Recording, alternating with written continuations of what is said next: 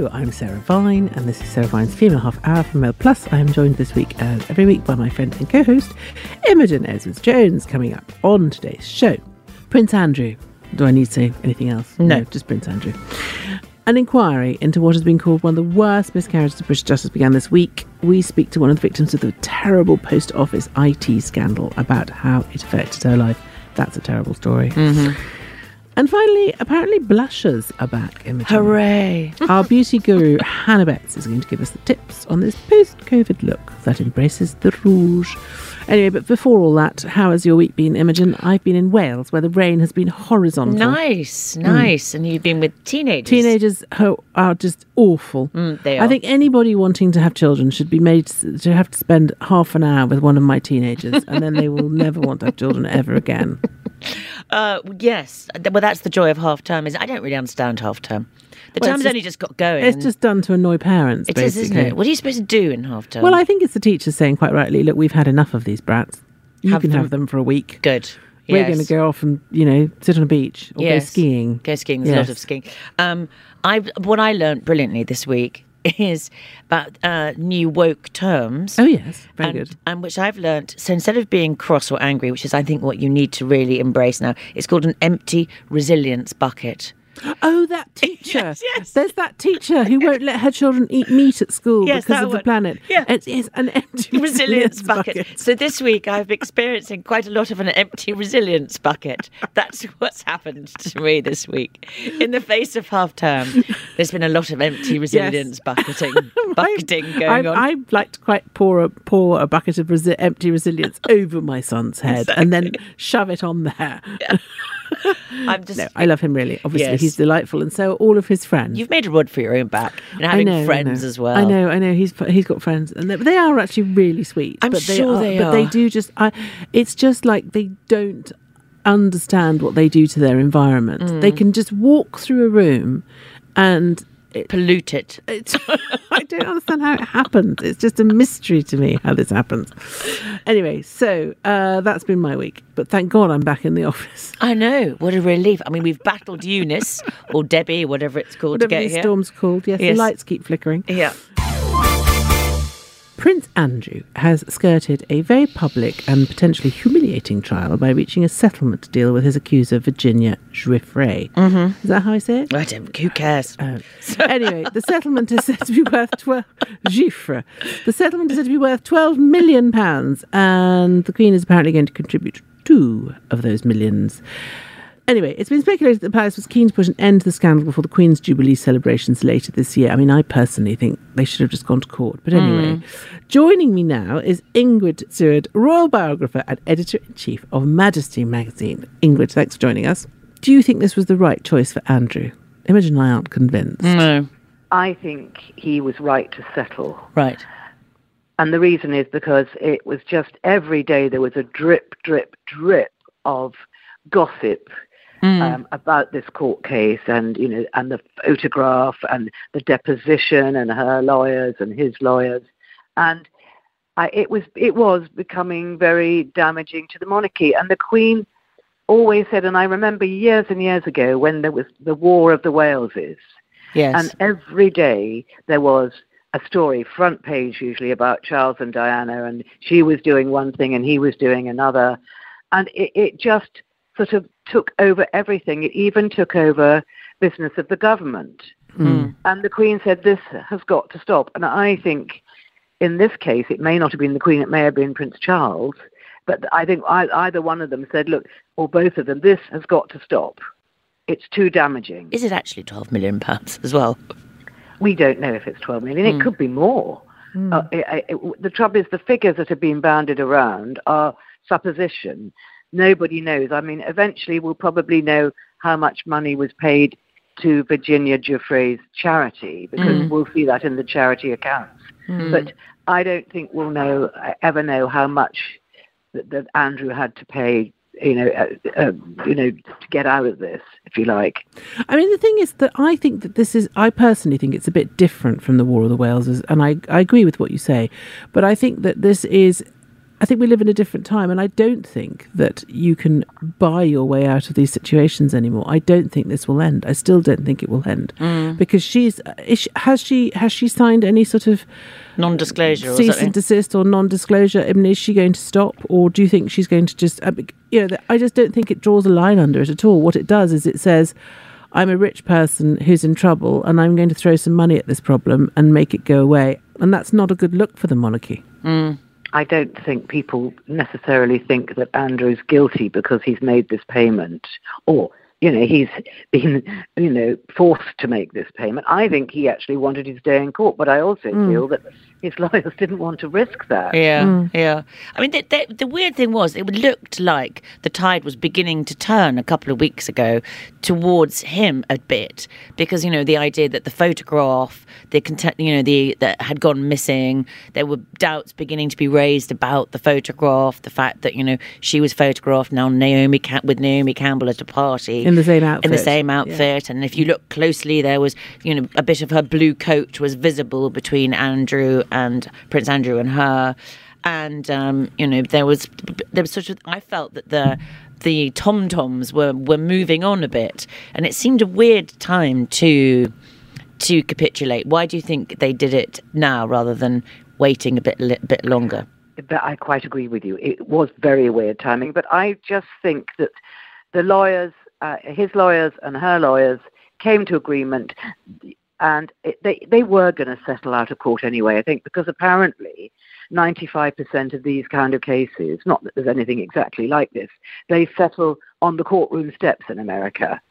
Well, this is the thing. I think this is... don't see the point of dragging it out to then. But I think this is a problem also with the American justice system. No one ever gets a proper trial. No one ever gets to look at it. It's just the lawyers just agree a deal between them. It's and it's all very shady. And I just... And I think when it's something as serious as this, and these accusations are really properly serious, I think it needs to be forensically examined in court. And I just think it's wrong to just have these lawyers go, okay, if you give me X amount, then we'll shut up. But it also looks just like she was basically after money all along, rather than any form of justice. I agree. I completely agree with you. But I think Andrew did want his day in court. I know that's sort of, people always say that, I'm looking forward to my day in court. That's a sort of expression that they use. But I think he genuinely did, and I think he genuinely wanted to clear his name. Yeah. And he's just bungled everything at every move. What do you think he's going to do now then, Ingrid? Well, I think that Prince Andrew, what he's going to do, we don't know. But I think what he should do is disappear for a bit. Yeah. The thing that really worries me a little bit is that he still doesn't quite get it, and that he thinks he can reinvent himself. Yeah, no, he can't do that. And he really can't. No, he's absolutely finished. This has finished hing off, I think, properly. Do you think? I think people have got quite short memories, no? Well, certainly in the short term, I think he needs to, as Ingrid says, I think he just needs to go and take a long vacation, as they used to say. Yes. Yes. It'll be interesting to see what happens next, don't you think? I think it'll be interesting to see. Hopefully Fergie will step up and kind of really, really help him. And I think this is one of the reasons that the Queen is so fond of Fergie, because she does kind of look after Andrew. Yes. And he certainly stood by her when she had her many, many disasters. And he was very loyal to her. And now it's flipped over and it's her turn to be loyal to him. Yes, and don't forget they've got those two lovely girls as well. And I think everybody feels desperately sad for the girls. Yeah. Gosh, interesting. Well, thank you, Ingrid. I think this is going to rumble on for a bit longer. I don't think they've knocked on the head with their 12 million. No, actually, I do agree with you on that. I think it will rumble on. Lovely to talk to you. Lovely to talk to you. And thank you very much, Ingrid. Thank you so much. That was Ingrid Seward, Editor-in-Chief of Majesty Magazine and Royal Biographer. You are listening to The Female Half Hour with me, Sarah Vine, and Imogen Edwards-Jones. You can visit mailplus.co.uk/subscribe to get access to all our podcasts, videos, opinion pieces, and more. And if you want to get in touch, you can tweet us at mailplus @WestminsterWag or Imogen @ImogenEJ. Victims of the Post Office IT scandal will be heard in a long-awaited inquiry into what has been called the worst miscarriage of justice in UK history. Gosh. Even. This is why I want to do this. This is a horrific story. I agree. Yeah. Tracy Felsted is one of the victims who will be speaking at the inquiry. Tracy is a former sub-postmaster who was wrongly jailed at the age of 19 after being accused of stealing over £11,000. And she joined us on the line now. Hi, Tracy. Thank you so much for agreeing to do this. I find this story just makes me so angry. It's the ultimate computer says no nightmare. And the idea that you had to go to jail at the age of 19 because of some computer error just fills me with sort of rage.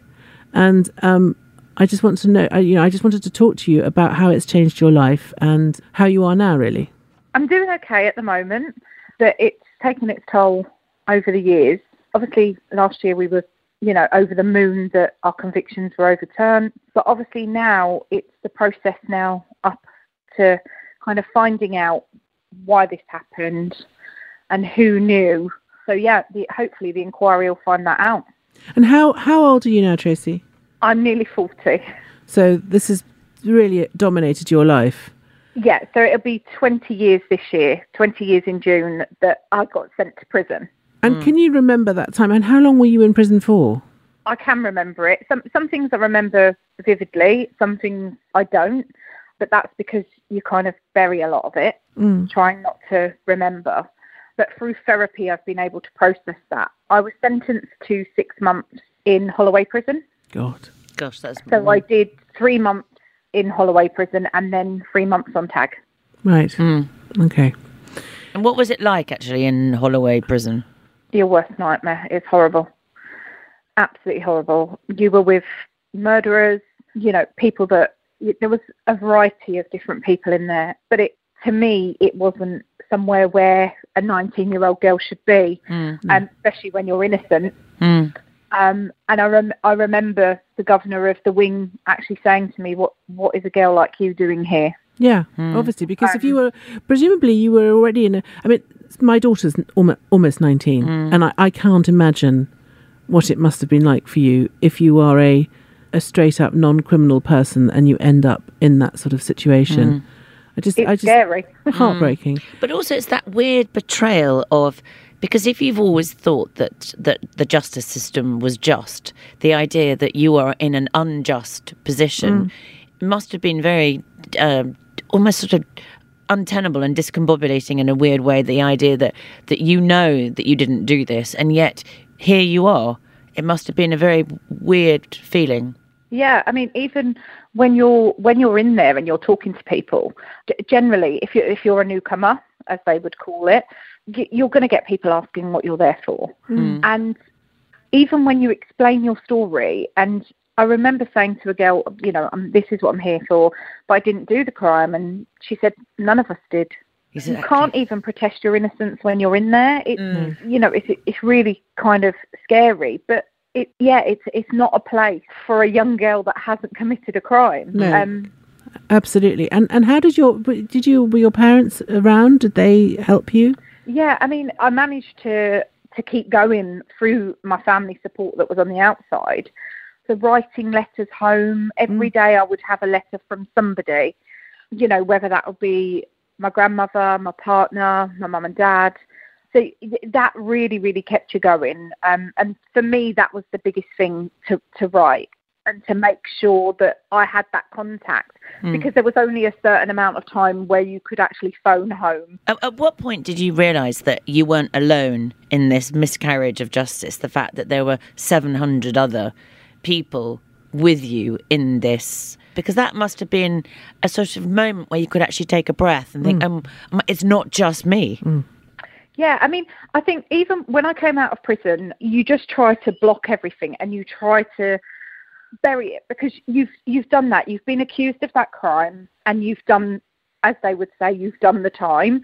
And I was away with my partner and my children, and my dad had actually contacted us. We were in Greece, and my dad contacted us and said he'd just watched something on the TV about the Horizon system being faulty, and it was James Arbuthnot that had done something on the TV, and that I needed to investigate it when I was home. Well, obviously at that stage, I was like, I need to investigate this more now, because it was playing on my mind, because actually there are other innocent people out there. And that had become common knowledge at that stage, that there were other people that, were saying, well, actually, we've been prosecuted for something we hadn't done. So when I got home, I investigated, and obviously I found out about the JFSA. So it was around about 2015, I think it was, that everything started to really sort of move forward for me. And it really goes from there. But before that, we didn't have anything. It was, just like when I was up for trial, if you've got nothing to go with, how can you protest your innocence? Yeah, but I mean, presumably the post office prosecuted you, and what evidence did they show? But it was literally, they had found no money. They had access to bank accounts. So even though I was charged with theft, there was no evidence of me having that money. It was my signature on the paperwork. That was it. That was it. Because it was a computer system. So if you had stolen the money via the computer system, it would have had to have been transferred electronically, presumably, into your accounts. Because it wasn't like you were... So not only were you a fraudster, but you were brilliant at fraud.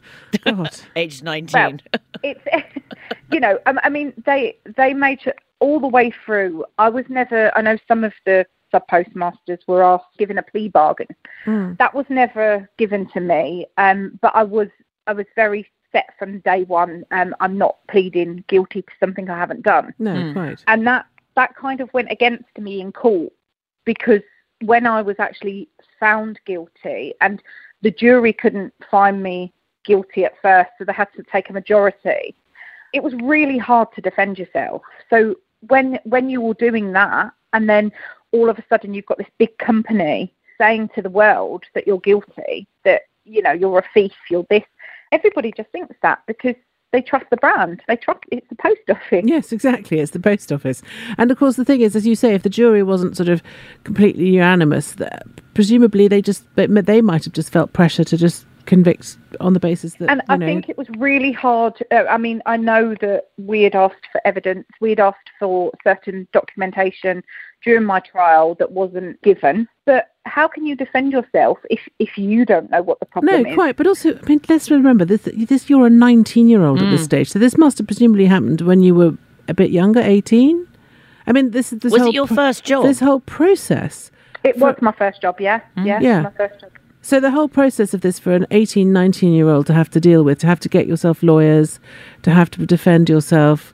I mean, just horrendous at that age. I mean, just inconceivable. I could barely remember my own name when I was that age. Must have been physically really ill most of the time. And has it affected you? I mean, I don't want to ask personal questions, but did it cause depression or any sort of... Yeah, I mean, I tried to take my own life twice. When the actual sorry, no, it's fine. When it was actually happening, and I was being prosecuted, and I was going through the motions of court and everything like that, I actually tried to take my life twice. I'm so sorry. No, I mean it's okay to talk about it now, and luckily I'm here today to actually tell it. Unlike some people. Yeah. But yeah, it's taken its toll. It's made me the person I am today, but I don't want to be that person. I don't want to be the one that's scared of doors closing or scared of doing something wrong just in case you're penalised for it. Or, everybody is allowed to make mistakes, but I am so scared of making a mistake. You've just totally lost trust with everything. I would just I completely understand. I would just be so worried the whole time that it was going to happen again. Yeah. So what's happening now then? Is there, now that the I hope you're going to get an awful lot of money. Yes, I'm thinking, yes. Well, it's worse miscarriage of justice. So what have they said? Oh, there's 700 people suing the post office. What's happening? So a lot of it is confidential at the moment as to what's happening. But, I mean, I'm going to give evidence to Sir Win next Friday. I'm doing my impact statement next Friday. And I just hope that actually the post office, the government, they all sort of look at this and think, actually, now's the time to do right. So do you think you'll get some sort of closure? I know that's a really overused word, but some sort of closure at the end of... This would be a good thing, no? I am hoping to. I mean, I'm doing a lot through therapy, which is helping me. I revisited Holloway Prison to try and close that door. So, you know, I don't think the trauma will ever go away, and it'll always be with me because it's a part of me. It happened to me, and it's something that you can't just erase. But hopefully, once we know who did what, why, then hopefully we can draw a line under this. And hopefully if somebody is held accountable, and I don't think it's just one person. So, you know, the people need to be held accountable, and then we can kind of move on with our lives. Do you think those people should go to jail? Oh, that's a difficult one. Sometimes I do think, you know, that should happen, but actually it's a really horrible place. And me personally, I would rather see them stripped of everything they have, like their homes.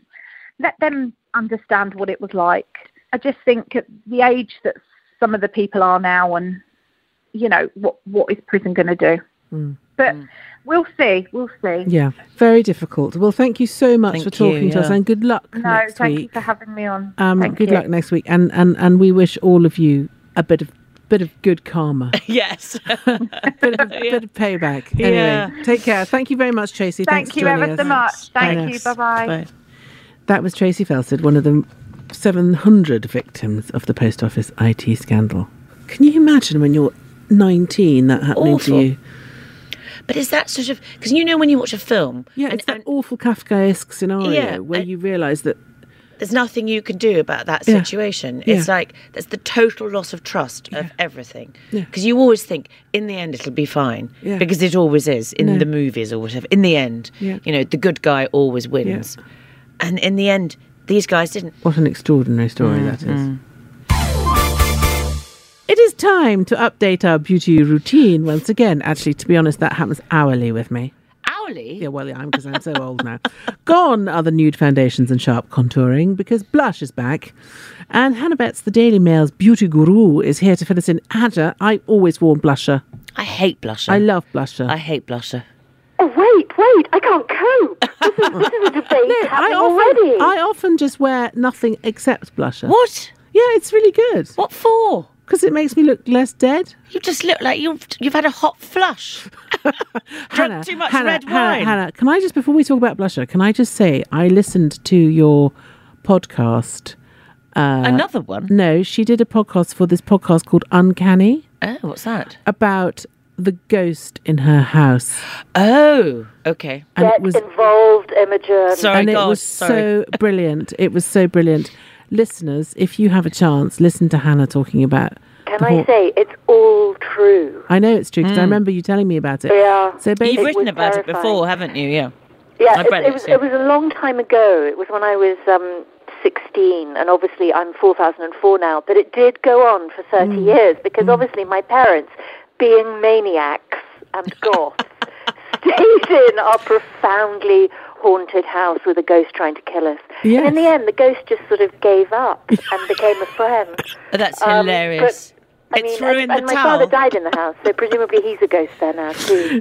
So They're having a just chat. in case any listeners that aren't completely up to speed with what we're wobbling on about, so it's Hannah did a brilliant podcast, which is a BBC podcast called Uncanny, and I love listening to ghost stories and stuff, so I listen to it, and it's brilliant. And it's this guy, and he does all these sort of crazy ghost stories. And Hannah did one about her haunted house in Birmingham, which is the last place in the world that you think would be having a haunted A house. ghost A in ghost. Birmingham. Anyway. It happens. And it's brilliant because it really was very scary, and Hannah has written about it, Hannah Betts, in case you want to look it up. But what I did love was the fact that, as you say, your parents did not move out of the house and stubbornly lived there with clearly a maniacal ghost, which was sort of haunting lavatories and annoying things like that. That's And- hilarious.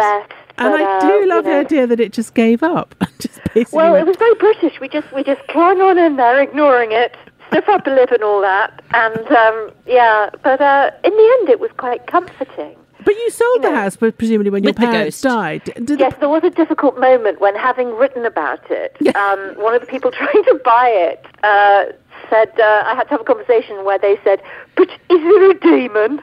And I had to say, well, it's not exactly a demon, but yeah. So yes, Danny Robbins' Uncanny podcast. Yes. Was it just permanently cold in your house then? Because when ghosts arrive, apparently the temperature drops. There was one room which was so frightening that Hannah's mother It got locked locked the up. door. Oh. Yeah. Yeah. Yeah. Couldn't happen in London because you'd have a whole family of 6 in there. Well, that was about to say. Very profligate with her rooms. But do the current owners? Are you in touch with them? Do they have any issues? I'm not, and I've tried to be very respectful of the fact that they may, I don't mention in the podcast. I don't say where it was exactly and that kind of thing because I don't want them to feel that they have to. That we're the ghosts now. Forever tormenting them. So I genuinely don't know. But the people before us had problems, and now there are all sorts of nice Americans and people all over the world sort of researching things for me, whether I want it or not. Yeah. So. Yes, because they've heard the podcast. Yeah, and they're getting all very involved. Exciting, and they sort of. Tracked it down. So I had a cousin who was a Catholic priest who used to do exorcisms and cleared houses. That's what he used to do. Well, we couldn't do that because we were atheists, but that might have been, that might have helped. My rotund, tubby cousin could have turned up. But I do love the idea of your ghost sort of getting slightly depressed after 20 years of desperate haunting, sort of sitting rather grumpily in the corner, thinking, these people are never going. I mean, it used to have a go at visitors. Because obviously it was slightly more impressionable. Fresh blood, yes. These people are never. I've done all my tricks. I have had several ghostly experiences, and one of them was when I was staying at a house, and I think that I was the visitor, and I think the various ghosts got very excited and had a sort of ghost party. Lightning rod for fun. They love a bit of that, don't they? I mean, visitors are so impressionable. Yes. Whereas we were a bit relaxed. Yes, they sort of got out the big guns, and all the sort of general. But anyway, nice for them. We're not supposed to be talking about ghosts at all. Back to Blusher. Blusher. Back to Blusher. Okay, Rouge. Right. So now, I have a little rhyme from TikTok. Oh, go on. Yes, go on. Gorgeous, gorgeous girls always over blush. Gorgeous, gorgeous girls always in a rush. Oh yeah, and that's what you do when you dab blusher on your cheek. I'm not doing that, Hannah. No, sorry. No. I don't even, because I don't have children, That's I don't even really understand what it means. That doesn't make sense. It's basically Gen Z witchcraft, but that's what you're meant to do is you put it on, and it gives you, and I think it's a timing thing, and it gives you an excess of blush. But I've always had an excess of blush because I look dead without it, like Viney. Yeah, no, I do. I mean, I personally like a sort of one of those. I don't like a powder blush. I like a gel blush or a what's it called? Honestly, say hand on heart, I've never used it in my entire life. A cream blush. I've never used blusher in my entire life. Well, you're missing out. No. Okay, I think we need to pin Imogen down. It is life-changing. Before I did it, I had a lovely, also Brummie tutor at Oxford. He used to say, "Are you sure you're all right?" Because he thought I had galloping consumption. Yeah. And as soon as I started using blusher, not only did people not think I was dying, but, people found me attractive and things. Do you think it's a skin tone thing? Yeah, I'm freckly. I'm freckly. You see, I think both Hannah and I are quite sort of pale, and I'm not. And you're not. If you've got one of those contrast looks, so Viney and I have pale skin and dark hair, then I think it is essential. Otherwise, you do look sort of like a black and white photocopy. If you've got a sort of more tonal look, that's say Imogen. with freckles, then I mean I think it's very nice, but I don't think it's quite the lifeline it is. I just look like I have too much cider if I do that. Do you know, if you like a rouge, though, if you like a cream blush, do try the Jones Road ones, because I have never liked cream blush. Okay, can I say something quickly? Are lovely. I did actually buy some of those the other day, and I put it on my face, and I went out, and I literally looked like I'd been in a sauna. It was, I don't know what I'd done. I was shiny, and it was, someone said to me, someone said to me at a party, "Are you all right?" I went, "Why, what's wrong?" And it was all sticky. And do you know what I do for blusher though? Maybe I put too much on. I just use lipstick. I use whatever lipstick I'm using, and I just put it on my cheeks. That's a Trini trick, and I'd never been able to do that until I tried the Jones Road blush brush. Right. And suddenly it's opened up a whole realm of rather exciting blush looks for me. But before that, I'd put it on, and it would sort of destroy my foundation and then disappear. Yes. Whereas if you use a blush brush by Jones Road, it actually does work. I just use my fingers. Dab, dab, dab. Yeah, you see, that vanishes on me. It doesn't work. I've always loved a powder blush. Yeah. And I am very happy to put too much on. It's kind of my thing. And I love it to be very pink. I do what Bobbi Brown herself does, A pop which is of a colour. double blush. Yes, a pop of colour. Yes, so I do a sort of my blush colour, the colour I go if I ever did exercise, which I don't. No. And then I add a little pop of something even brighter. And I have to say, without it, I do look a bit dead. Okay. I need it. Well, Jones Road, I recommend any old lipstick in the bottom of your handbag. You can just use that as blush at Imogen. If you've got it, I do think with a brush it makes a difference, because honestly I couldn't do that before. So where do you put it? Where do you put? A lot of people get blusher wrong. Where do you put it? So you're supposed to put it on the apples of your cheeks. Is that correct? Yes, I find it helpful to do a fake smile. Yes. To find out where to Imogen's doing a brilliant fake smile at the moment. Yeah, I also find it useful to have had a bit of filler. Full disclosure. Don't try that at home, very folks. easy. But actually, there's an article, if you Google, there's an article by the Stylist team currently where they have 18 different cool millennial blusher looks. Okay. And I can't really go there. I mean, some of them are sort of bottom of the face, some of them go up, they go in strange. I mean, it's all... I think at our age, you need something that goes up, and that has a bit of cheekbone. And I mean, it's got a relationship to some sort of cheekbone. Yes. But yes, the apples of the cheek. So if you do a sort of big, beamy, fake smile, then those apples should appear. Yes. But just try and do something flattering and lifting. You know, don't make it too low on the face. No. And try not to make it too human league. I think that's another problem we make. Yes. At our age, there is that sort of new romantic. Yes, streak. If you're not careful. Yeah. Don't use the brush in the pot, because that will give you a stripe. Yes. And then blend it up into the hairline. So it's up, ladies. But I do. I mean, it's funny. I found it quite hard to write about, because for me it's so self-evidently brilliant that I don't understand why anyone would. I mean, I do think when you get a little bit older and one's complexion is quite sallow, as I find, it is a very useful tool. But what happens if you're just freckly and red and look like you've already been for a jog? I think a nice peachy blush. I think a peachy blush. You need a peachy blush. You need a peachy blush. Do I? Or nothing? Here we are. Here's the I think one question, Imogen. Do you use bronzer? Yes. Well, you see, I mean, that is probably taking the place of your blush. And if you had a slightly more corally, bronzy, blushy thing, you'll probably be using bronzer instead. I just use bronzer underneath my chin in order to try and get rid of the 3 that I've got there. Yeah.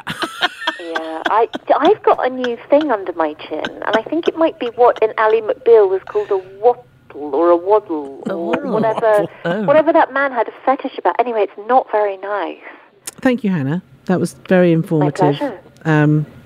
I might go on that other podcast and talk about my ghostly experience. I think you should. Oh, yes, gosh, Danny would love to have you. Yeah, it'd have to be a 3-parter though. And I better go down to Boots to get some blusher. Yes, I'll take you down to Boots. Thank you very much, Hannah. Lovely to speak to you. Bye. That was the Daily Mail's beauty guru and ghostly expert, Hannah Betts. It was really good, that podcast. You should go and listen to it. I will, yeah. It's called Uncanny. It's a very good theme tune. Is it? Do we have a theme tune? No, we do. We do. It's a sort of salsa. Oh, okay. It's a sort of jaunty salsa. Oh, okay. Because that's good. us. Jaunty salsa, ladies. If you enjoy listening to the Half Hour, why not visit mailplus.co.uk/subscribe to get access to all of our podcasts, videos, opinion pieces and more. If you want to get in touch, tweet us at mailplus, me at Westminster Wag, or Imogen at Imogen EJ. You have been listening to the Female Half Hour with me, Sarah Vine, and Imogen Opens-Jones. Thank you for listening.